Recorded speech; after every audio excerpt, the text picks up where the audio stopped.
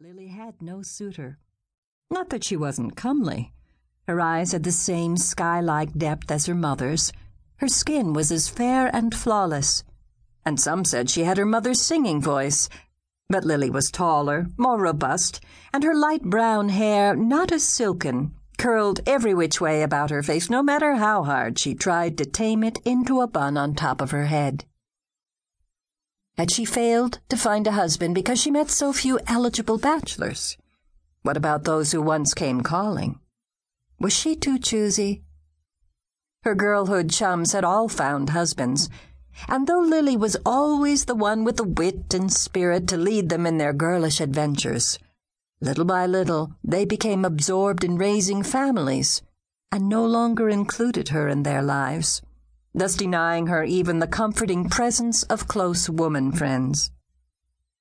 "Lily, I want you to know I appreciate all you've done for me and the boys. The way you've sacrificed yourself." Johann hesitated, clearing his throat to let the words out. "But in a few weeks, Mina will come into this house with her 2 little girls. The household decisions will be Mina's then. That's only right. But I hope you and Mina and her little girls will be friends." "Yeah, for sure. We will be good friends." As the words passed her lips, she knew the time had come for her to leave her father's house. But where could she go? If only she had learned to flirt a little, like Mina, perhaps she would attract a husband. But who? There were no suitable men around Lindstrom.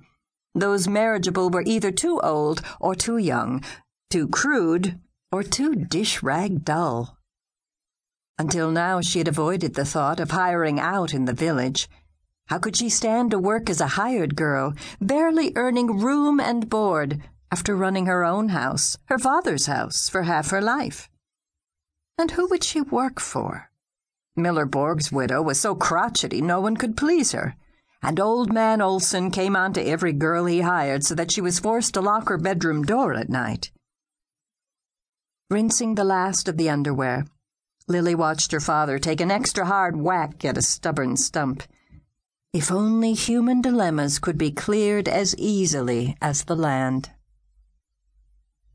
Just as she pinned the last of her wash to the line, she heard her brother's team and wagon returning from the village, bringing seed for their cornfield and barrels of flour and sugar for the pantry. Above the jingle of harness and the soft groan of greased axles, Nell shouted, "Lily, there's a letter!" He waved a small envelope in his chunky hand. Nell's, at 22, was the younger of her brothers, and her favorite. Stocky, like their father, with a sunburned face that set off his fair hair, he had the sweet disposition of their mother, unlike Lars, taller and equally fair, who often invented reasons to complain. While Lars took the team to the barn, Nels brought the letter to Lily. "It's for Pa." She studied both sides of the envelope for a clue to its sender. It was postmarked March 30th, 1886, 3 weeks earlier, and the address was penned in an unmistakably Swedish hand. Perhaps the letter inside would be in Swedish. Her father could not read English well, though he spoke it almost exclusively after her mother passed on. Lily and her brothers had attended the village school to learn to read and write English, and under her mother's tutoring, Lily also learned to read the few books brought from the old country and to sing her mother's favorite Swedish songs. Johann heard Lily call to him and stopped work when he saw her running toward him across the meadow. "Pa, a letter." She gave him the envelope and stood waiting. Johann studied the smudged handwriting. Letters were a rare and pleasant mystery that needn't be solved too hastily.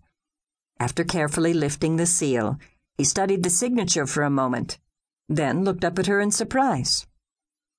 "By golly, it's from Cousin Hannah's boy, Gunnar Jorgensen." He scanned the short message, his brow furrowing as he slowly comprehended its meaning. "This is more for you, Lily, than for me." He handed her the letter. It was scrawled in Swedish with a few